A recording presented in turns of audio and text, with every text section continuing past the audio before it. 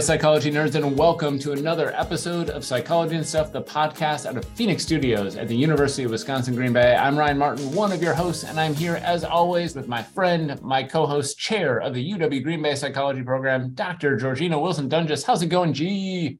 It is going very well, very well. I am so pumped for this episode that we're recording in a couple of minutes, so can't wait to get started. How are things with you?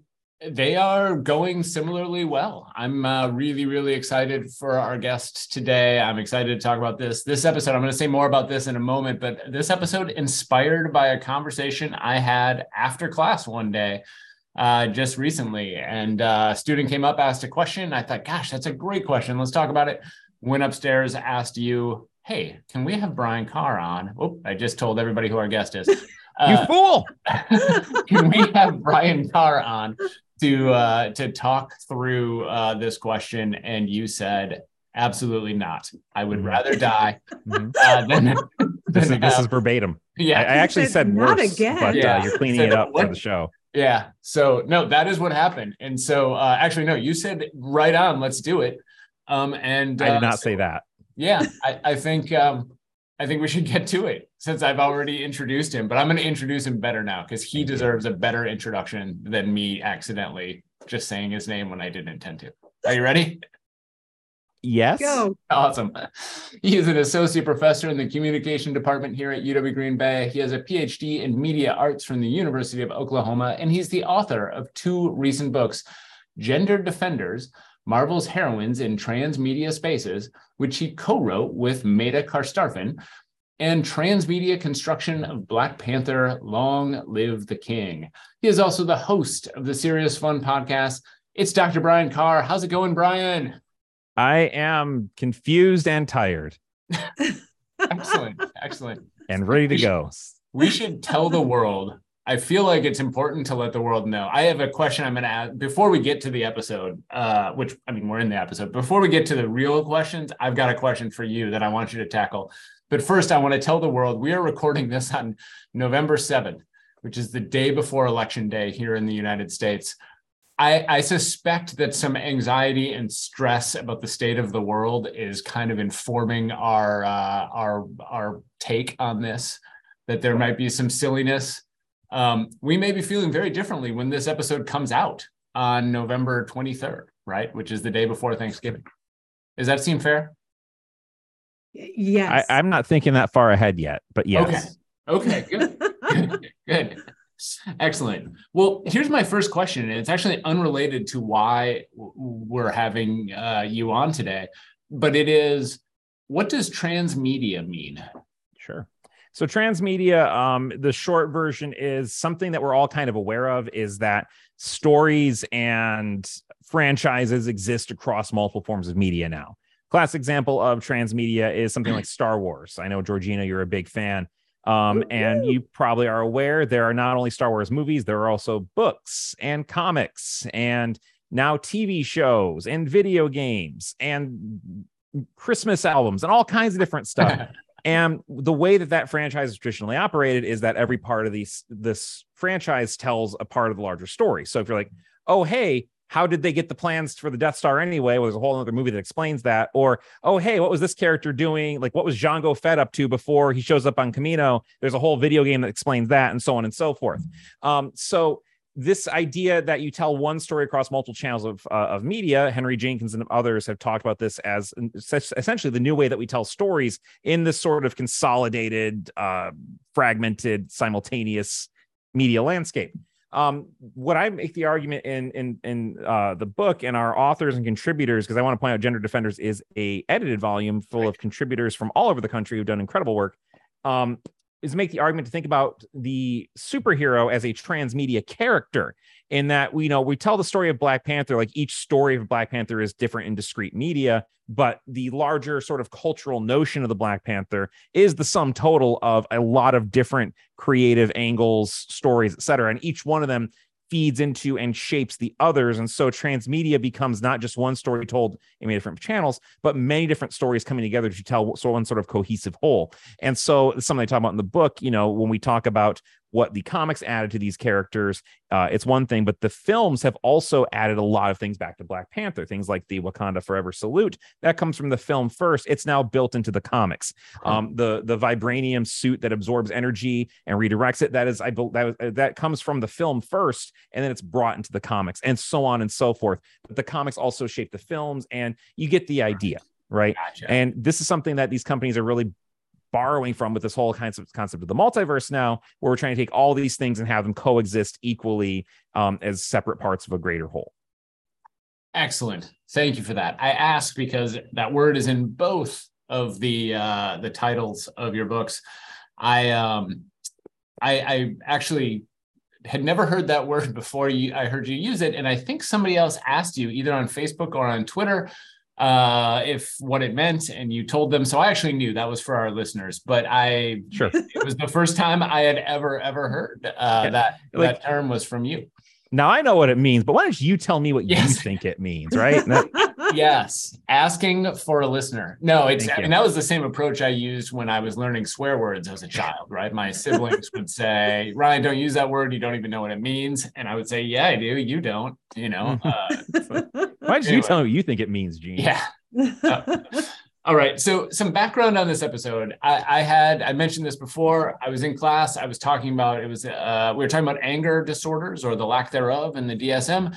And a student asked about the Hulk and whether or not what I thought about that. And it got us talking about She-Hulk. And afterward, the student came up and just said, what do you think superhero movies kind of teach us about the emotions and how people can experience them when they're healthy, when they're not, how to express them, things like that. And since Brian, we've had you on the show a few times. We've even done some crossover episodes. Mm-hmm. I think the first time you were ever on was for an episode where I think it was superheroes on the sofa or something like that. But I want to do that one at the Brown County Library. Shout out to the Brown County Library. Truth, which is always fun. I love PopCon, is that what it's called? Yep, it's PopCon now. Yeah. So we just did 3 whole shows on Serious Fun, right? From the PopCon this year. So go check that out. Check that out. So, anyways, I want to start there, and maybe we start with Hulk and She-Hulk and what we can learn about emotions, but particularly anger from those shows. So it's interesting that you bring these 2 characters up first, because fundamentally they are dealing with the same kind of tableau, but in different ways. You have the Hulk, created originally as a response to kind of the fascination and anxiety that we had as a country and a culture with nuclear weapons. He is created through a gamma ray bomb explosion that somehow doesn't kill him and turns him into a giant green rage monster. This is also an excuse for Stan Lee and his co-creators to work with concepts like the Dr. Jekyll and Mr. Hyde kind of dynamic. What has been interesting is how much in recent years that has been sort of reframed and refocused in the comics and other media to be sort of like have the Hulk not just as a sort of unfortunate side effect of that, but rather kind of the manifestation of a lot of Bruce Banner's sort of internal frustrations with his father, with different aspects of his life, that kind of thing. Depending on the continuity, his father was very abusive to him. He grew up having to kind of conceal a lot of that kind of stuff.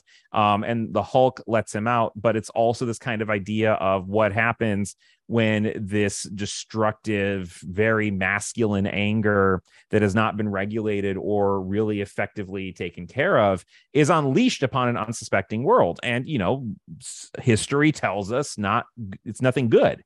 The Hulk becomes kind of this very sort of straightforward metaphor in that way. And, if you think about the superhero fundamentally is a character that often identifies and operates on a very sort of simplistic emotional level. You have Batman, I am vengeance, right? You have other characters who just like trying to personify a particular emotion, and the Hulk is anger.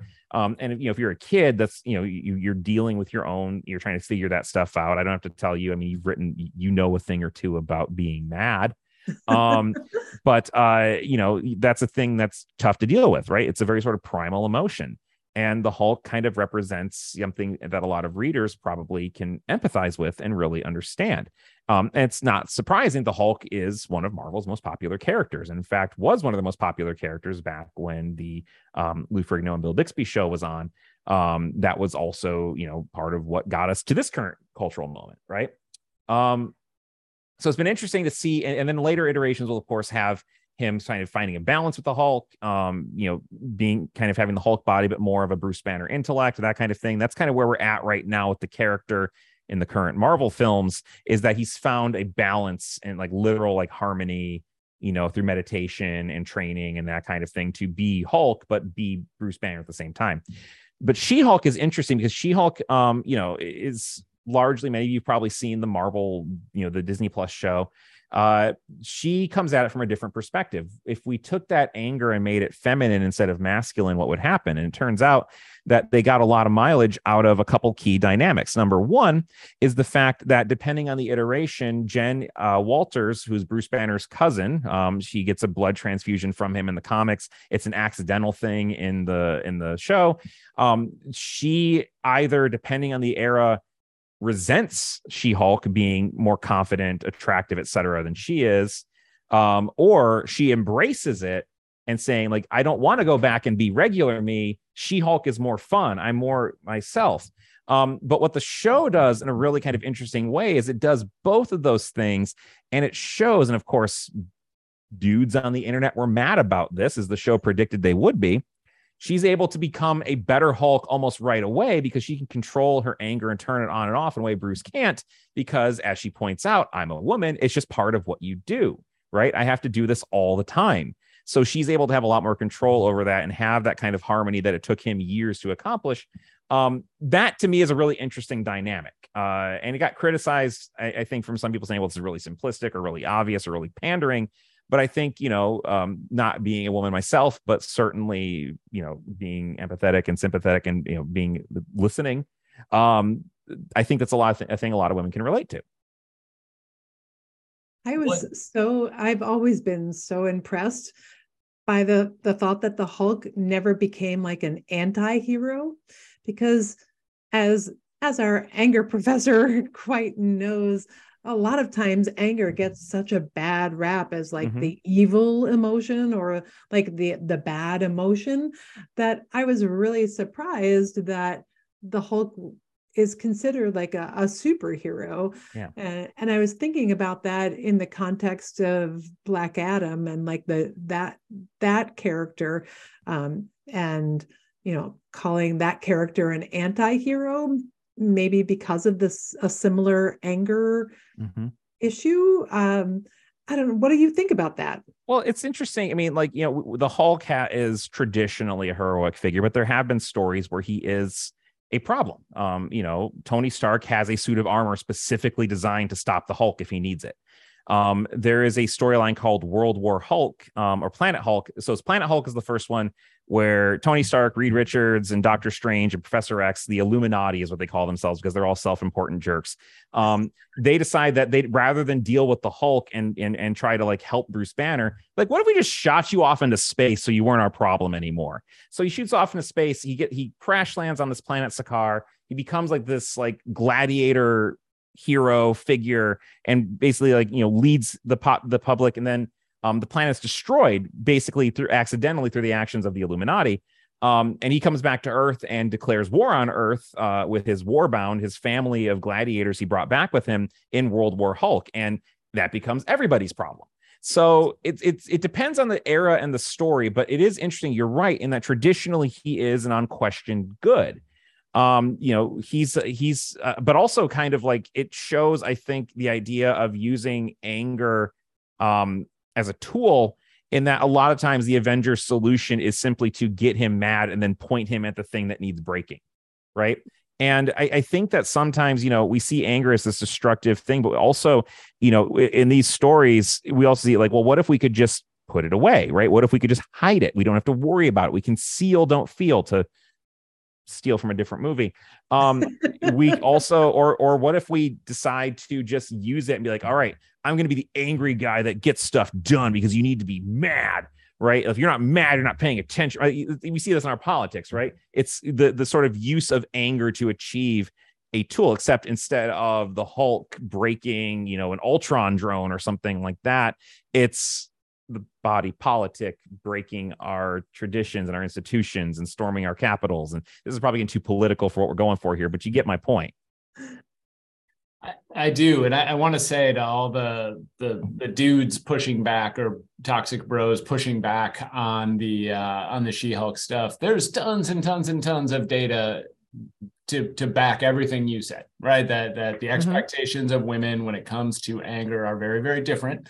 So in addition to listening and being empathetic, we also have quite a bit of research back there to support this. And to me, that's what made She-Hulk a really interesting show, is that that in so many ways they flipped a lot of those ideas that for me, I always actually, and we've talked about this before in a previous episode, that actually made the Hulk a little bit boring at times because of what you just said, like make him mad, point him at the thing. Yeah. And that this was actually a way of thinking about anger, and that was more interesting to me, about needing to control it in a different way, and that actually being a skill that someone had developed over a lifetime because they had no choice, was intriguing. I want to talk about some others as well, though, and I had sent you, Brian, some suggestions earlier for people I might bring up, and I don't have them email in front of me, but we'll wing it. That's all right. Can we talk a little bit about Bucky? Yeah. And Bucky's guilt, because that really seemed to drive things in a way that I thought was really interesting. Especially considering, I think we have good reason to believe, at least in the movies that or in the TV show, that Bucky wasn't really responsible for a lot of the choices that were made. No. Yet he's still feeling guilty for them. Yeah. So this is interesting. I want to first off say, and this is something that apparently, because I teach a first year seminar course here at our prestigious institution of higher learning about superheroes. And one of the students asked about Bucky, and I said, he was a kid at first. He was Robin to Captain America's Batman. He wasn't like his same age. He was like, for some reason, the U.S. government decided sending a child into a war zone was a great idea in World War II. It was comics. Don't worry about it. But, the idea was that when Bucky died, he didn't come back, right? That was like one of the characters. There's like a few characters they wouldn't bring back. Uncle Ben doesn't come back, because that would undermine Spider-Man, except in alternate universes, he becomes Spider-Man. Gwen Stacy doesn't come back because that also undermines one of Spider-Man's key dramatic moments, except she does come back in a different universe. Bucky's the one that actually did come back in the main universe. And I guess I should say Gwen's come back in the main universe, but I've stopped following the Spider-Man comics because nothing good happens anymore. So Bucky dies, and then he's brought back, and Ed Brubaker, and I forget the artist, so I apologized in advance. But he creates a storyline called The Winter Soldier when he takes over Captain America, and it posits, well, what if Bucky didn't die? He was captured and he was turned into an assassin for various anti-American factions, everything from the Axis to Hydra to the Russians and so on and so forth. I think he starts off as a Russian assassin primarily. It's been a while since I read it, but in the movies, it's just like, okay, well, he falls off a train, Hydra finds him, they brainwash him, turn him into an assassin called the Winter Soldier. And what those movies do is that they're really good about delving into his history and asking a fundamental question. He pulled the trigger. He did all these things. He kills Iron Man's parents, which I'm just going to say this. I'm not going to take sides on this whole thing, but I feel like Captain America had a bare minimum responsibility as soon as he found out that Iron Man's parents were killed by his dead friend to like call up Tony Stark and be like, okay, I know we're not getting along right now, but just so you hear it from me and not from anywhere else. Yep. This is another thing. Guys just need to learn how to talk to each other. Anyway. Yes. Yeah. Agreed. Also, Tony Stark is right. But anyway, in that instance, he's wrong in everything else. But yes, there is something to be said for, okay, if you can have the ability to like reshape reality around you, or, have like an incredibly powerful suit of armor that can carry more weapons than anything else on Earth. Yeah, maybe you should answer to somebody other than yourself. Maybe there's something to that. Anyway, he's so wrong in everything else. Every bad thing in that franchise happens because of him, but that's a longer conversation. Anyway, so Bucky is essentially this question about guilt, right? Does he bear responsibility for what he did? And does a lack of agency excuse you? And I think for him, it doesn't, right? He absolutely says, like, it may not have been me making these decisions, but it was absolutely my hand that did this. And this is something that he has to deal with. And we see him in the Falcon and Winter Soldier series. Like, he does one of the things that a lot of, like, research suggests you do. Like, if you have wronged someone, you reach out, you try to make amends. And he has a list of people he's trying to reach out to. And he spends time in Wakanda, and they basically deprogram him. Shuri fixes him. He sits with the Dora Milaje, and they kind of like work with him to help him overcome the vestiges of the brainwashing and that kind of thing, which I think is, that series is a mess in a lot of ways, but I liked that whole arc, was really good. To me, I think he's interesting because he's a metaphor for the kind of guilt we have over things we've all done, right? We've all done things and said things like, maybe it was youth, maybe it was a moment of anger, maybe it was just we thought it was funny, but we've all done things that have repercussions. Our actions have consequences, and how we deal with them and how we grow is a pretty fundamental part of being a human being. And it was I think it was well done to use this character to explore that very human concept. So Bucky is interesting because he is a character who really had a life taken away from him, who's trying to rebuild it. And I think that you see that a lot in people who are trying to recover from trauma, abuse, etc., which he was abused. Like, there's no question about it. His sense of reality was shattered. His body was not his own. He was being exploited by somebody else.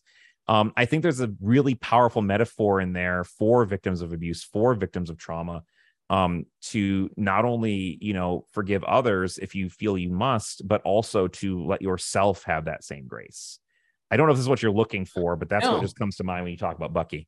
That's really fascinating. And even what you said about him, we've all made mistakes. Maybe it was youth, maybe whatever. I mean, I think a variation of that is just, we've done things that we regret that we did because we didn't know any better at the time. Right. And in a way he's an extreme version of that. Right.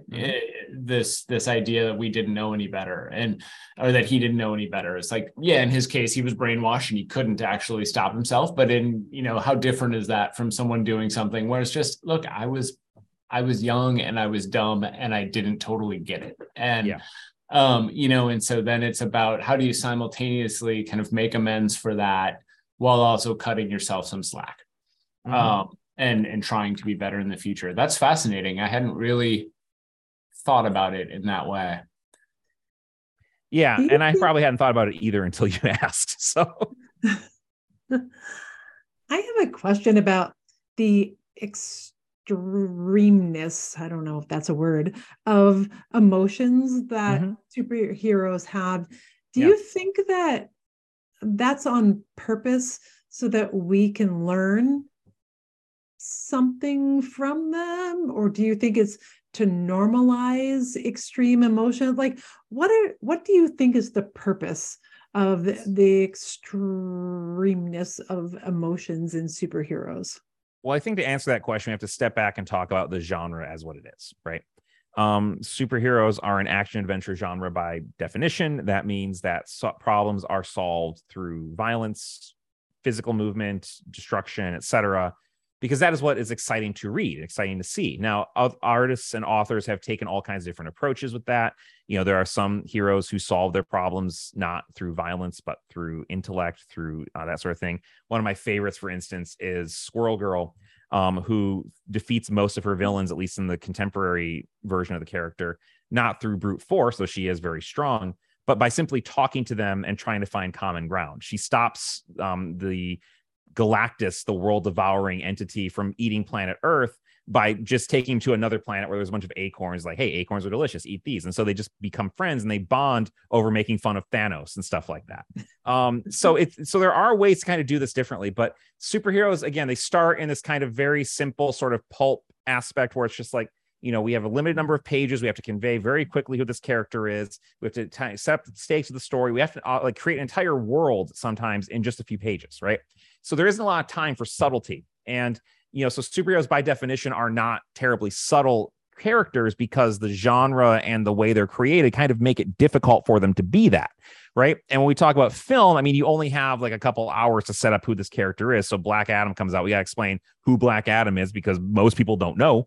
And we have to explain why he's angry and define him in this way so that he has some kind of arc. And then if there's going to be a sequel, which there probably will be, we can explore and delve more deeply into what makes him who he is, how he grows into it. In fact, it's something they did in the comics with Black Adam, where he went from being kind of like a one-off villain and then just sort of recurring kind of antagonist who's just sort of like nefariously evil, to actually making a more complex character who is beloved by his country, has a family, that kind of stuff. And then, but still having that level of kind of cruelty that kind of comes out later. So when we talk about the extreme sort of swing of emotions, superheroes are just, they're icons, right? They are meant to evoke a very simple thing very quickly.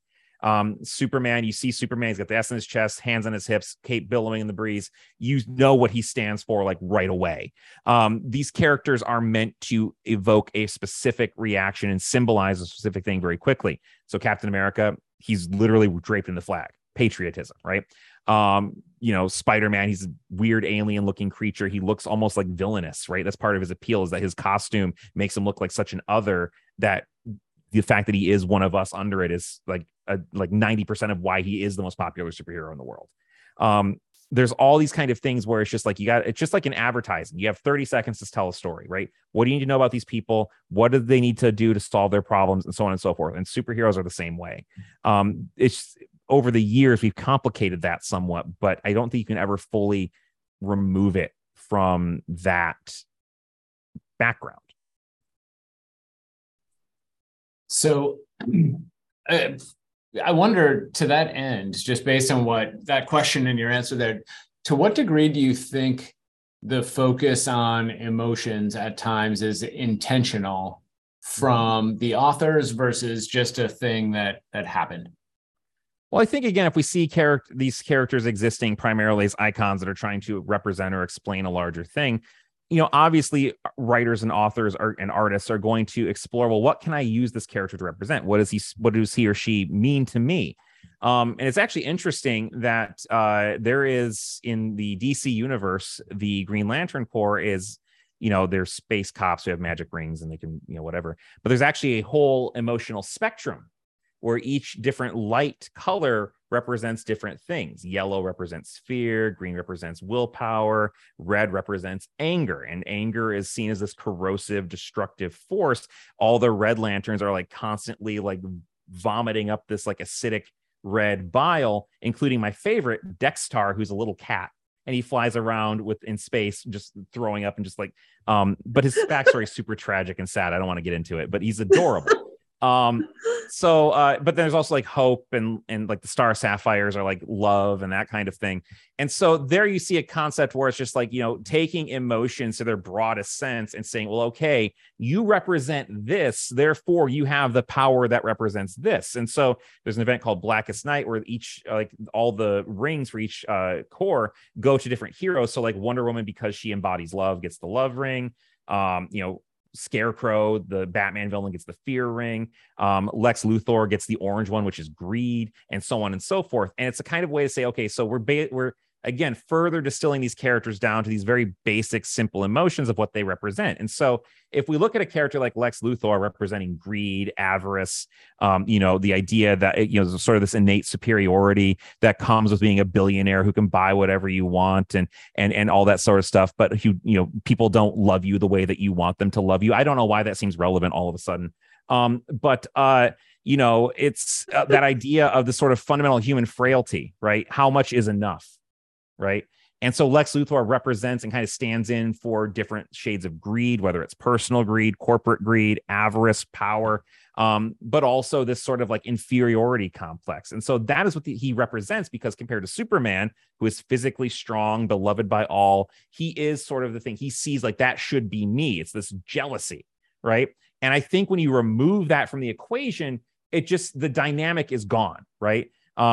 Grant Morrison, in their All-Star Superman story, which is really the definitive Superman story, talks about this. Like Lex Luthor gives himself Superman's powers and he can't handle it. He's overwhelmed by it because it shifts his worldview fundamentally.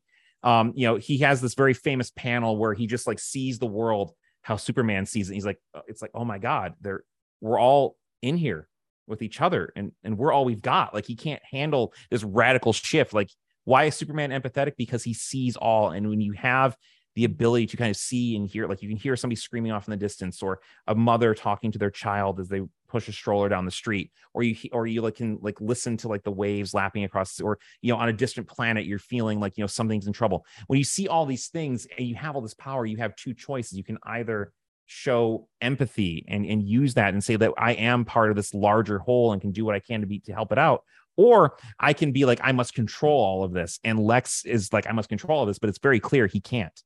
No one can. And that's what makes Superman powerful. It's not his strength. It's not his speed. It's not his flight. It's the fact that he has that kind of core of empathy. And that is what at the core of that character. So I don't know if this answers any of the question that you were just asking, but I think that, it becomes really shorthand. Like, what role does this character play in these stories?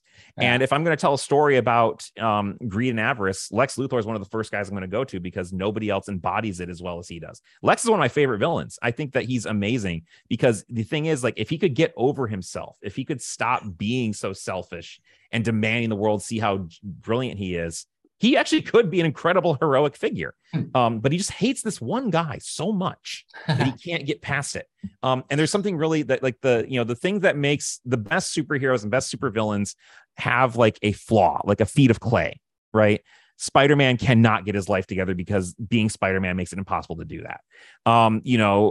Batman is a brilliant, grim Avenger, but he's undone by his own trauma and guilt, right? Superman is all powerful, but he has just this innate core of humanity that can hold him back as much as it helps him, right?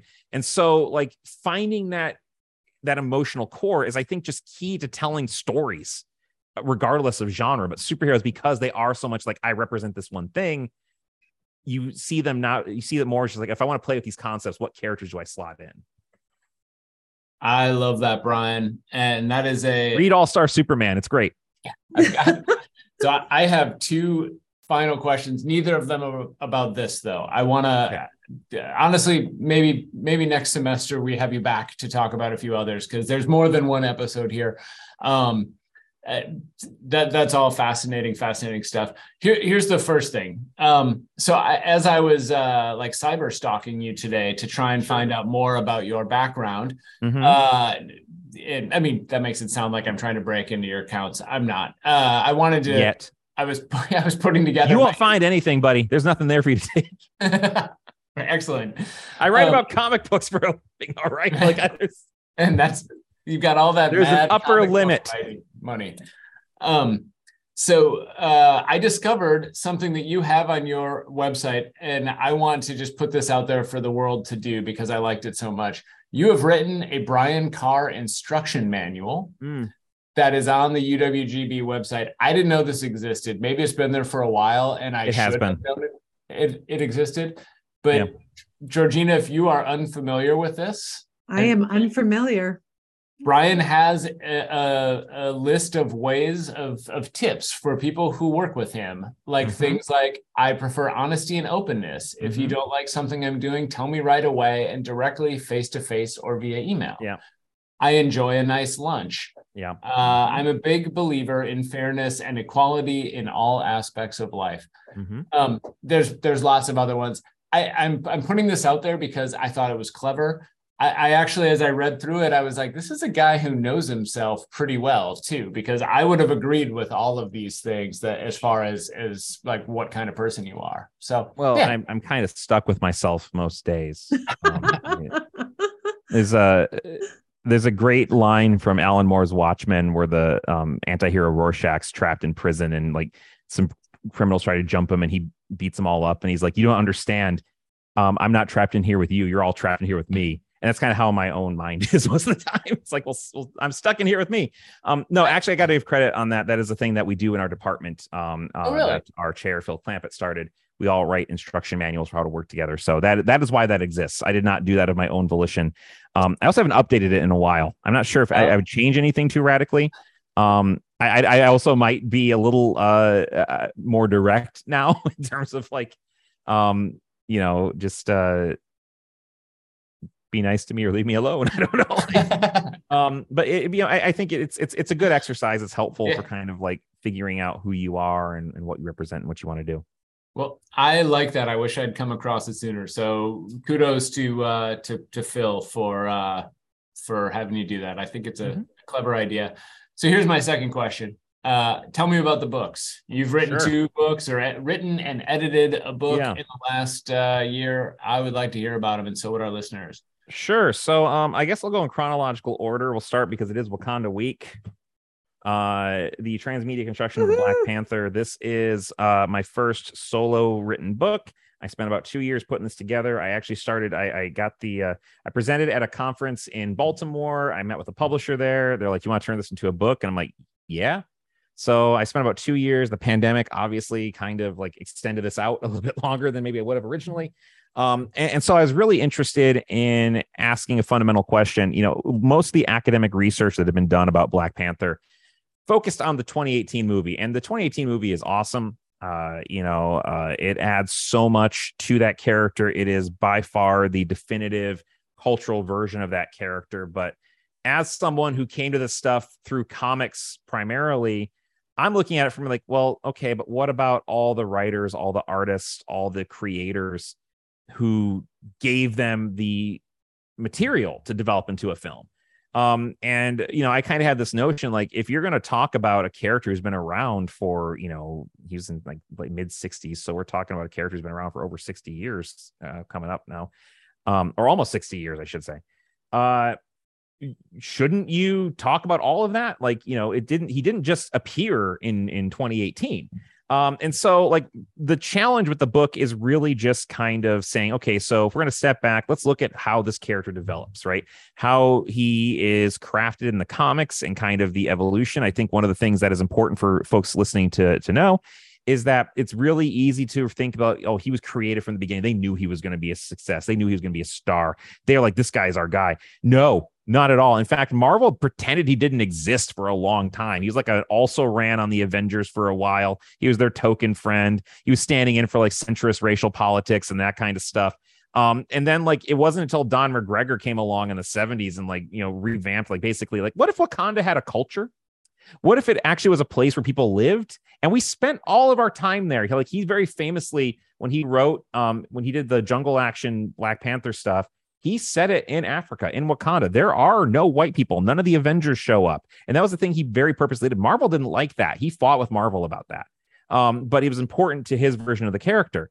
And then you had later on, like, after he left, they kind of brought him back to do another story where he goes to South Africa, and the height of apartheid and deals with that.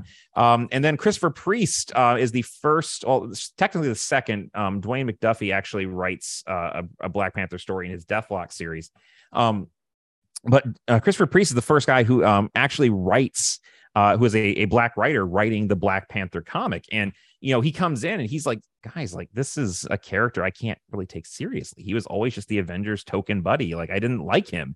And they're like, well, we think you can do something. It's like, he literally said, please don't give me Black Panther. And so they're like, well, we think you can do something cool with it. And so he decided, I'm going to take this character. I'm going to, revitalize him. I'm going to use him to, make satirical jokes. I'm going to make him like a legitimate threat. I'm going to bring a lot of elements of Batman into the character. And he ends up writing a story that becomes definitive. Ta-Nehisi Coates cites it as like, this is what got me into Black Panther as a character, because I wasn't a fan growing up. And of course, Ta-Nehisi Coates goes on and writes one of the definitive Black Panther stories. Christopher Priest's run is what inspires Marvel to greenlight a Black Panther movie later. And then other writers kind of build off of that. And so every writer, whether it's, Priest or McGregor or Stan Lee and Jack Kirby, back in the beginning, or we've also got, Reginald Hudlin, who makes the character very kind of contemporary, brings in a lot of like hip hop culture and Black pop culture in general, and creates Shuri. Ta-Nehisi Coates, Nnedi Okorafor, Evan Narcisse, who I actually interviewed for the book. His Rise of the Black Panther is about as good an introduction to the characters you can find. They all add something. And I'm like, so my thought is like, if you have this character who exists at the same time as all these sort of cultural forces, right? The African diaspora, the Pan-African movement, the civil rights movement, all these things. And of course, recently with, the protests over police brutality, and that which was happening as I was writing this book, how do all these parts kind of create this larger narrative that is both in response to and directly challenging our sort of perceptions about this continent, about its people, about African Americans, about Black culture, and all these kinds of things. And what does he have to say? And so that is what the book is about. I'll be honest, I didn't come in as a massive Black Panther fan. I liked the character. He is now my favorite guy, in part because it's, there are professional and economic reasons that is, but I just came to really appreciate how much there is of this character and just how incredible the art and the writing and the ideas are with this character. Especially, Evan Narcisse, when I was talking to him, talked about like how Black writers and artists really elevate the character, and it's true. They really truly make Black Panther into the kind of character that can become this larger. And of course, you have characters like folks like Chadwick Boseman and Ryan Coogler who also add to it. So it's really this kind of larger kind of transmedia collaboration from all these different creative perspectives. That is awesome. Yeah, tell me quickly about Gender Defenders. Also, sorry not to give it short shrift. This is a book that Dr. Mader Kasarfin, my mentor, and I co-edited. We invited scholars from all across the country from different disciplines to talk about feminism and Marvel superheroines from all kinds. You have like Islamic feminism in Miss Marvel, trauma and theory in Captain Marvel, standpoint theory of Agent Carter. Brilliant perspectives, incredible. This was a great pleasure to read this and put this together. This is available for the Ohio State University Press, and both these books, if you go on my Twitter account, you will probably be able to see I have like discount codes and all that. Nice. And I will link to those in the show notes for this as well, so people can find them that way. That is awesome. Brian, your Twitter is @LearnoNot. Is that correct? That is correct. Also, brianjcarr.uwgb.org has links to all my stuff. Oh, nice. Excellent. I will include that as well. So thank you very much. Georgina, where can people find you? You can find me on Insta or Kicking It Old School on Facebook for maybe a little while longer at GeorJeannawd. Excellent. And I am at Anger Professor in all of the places. Make sure to check us out at Psych and Stuff on Twitter, Facebook, and Instagram. You can ask questions, you can request topics for episodes, contribute to segments, whatever. Psychology and Stuff, it's a production of Phoenix Studios at the University of Wisconsin-Green Bay. The executive producer is Ryan Martin, and the production manager is Rachel Scray. Our audio production coordinator is Bill Salick, and our graphic designer is Kimberly Vlies. Special thanks to our guest today, Dr. Brian Carr. If you haven't already, please make sure to rate, review, and subscribe to us on your favorite podcast platform. You can also head over to our website, uwgb.edu/podcast, to check out past episodes of this and all our shows. I'm your host, Ryan Martin, and I'm here with my co-host, Georgina Wilson Dunches. Keep being amazing.